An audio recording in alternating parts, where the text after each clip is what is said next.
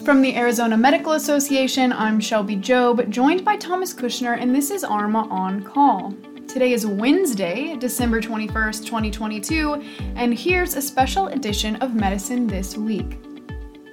The Arizona Hospital and Healthcare Association is calling on Arizona citizens to do their part in slowing the traffic to emergency rooms. This announcement comes as Arizona is currently seeing the highest number of flu cases ever recorded at this stage in the season. Although case numbers of respiratory infections have been climbing since late summer, some health experts believe the worst is yet to come following large gatherings during the holiday weekend. Since wait times have been unexpectedly high, Arizona hospitals ask that only those experiencing life-threatening medical emergencies visit the ER.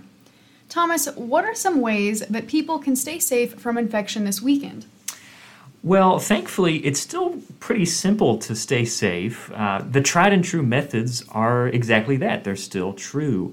Distancing from high-risk individuals is recommended. People should check their temperature before leaving their home, wear a mask if you feel sick, and get vaccinated against flu and COVID-19 to just better your chances of protection. It's nice to know that some preventative measures are still true and effective. But as hospitalizations of flu and RSV climb, some medications are being limited at pharmacies. CVS and Walgreens have announced purchasing limits on fever-reducing medications for children after a concern over supply issues. According to an article from NPR, CVS will limit purchases to 2 children's pain relief products in stores and online. And in a similar move, Walgreens will implement a 6-item limit on online purchases.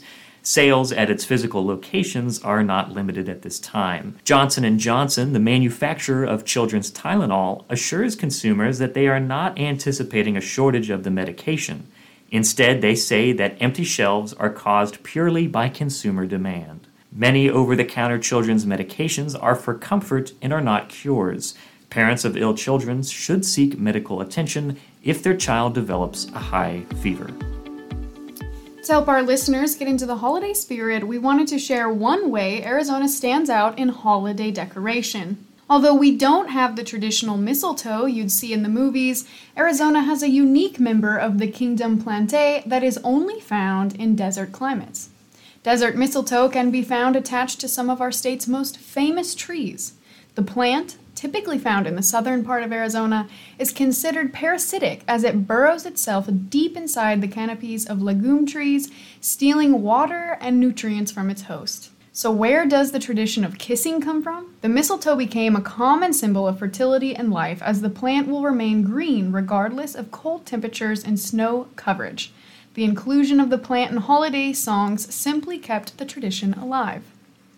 Well, that's a perfect fun fact to just whip out at the holiday party. Absolutely. You can thank us for that. And that concludes the update on Medicine This Week. Medicine This Week is part and parcel of the Arizona Medical Association's podcast, ARMA On Call. If you are not an ARMA member, you can gain access to our extended print version of Medicine This Week, which is published every Friday, by signing up for membership today. Go to azmed.org to learn more. Be sure to subscribe to ARMA On Call and to share this episode with a friend. We'll see you all in the new year.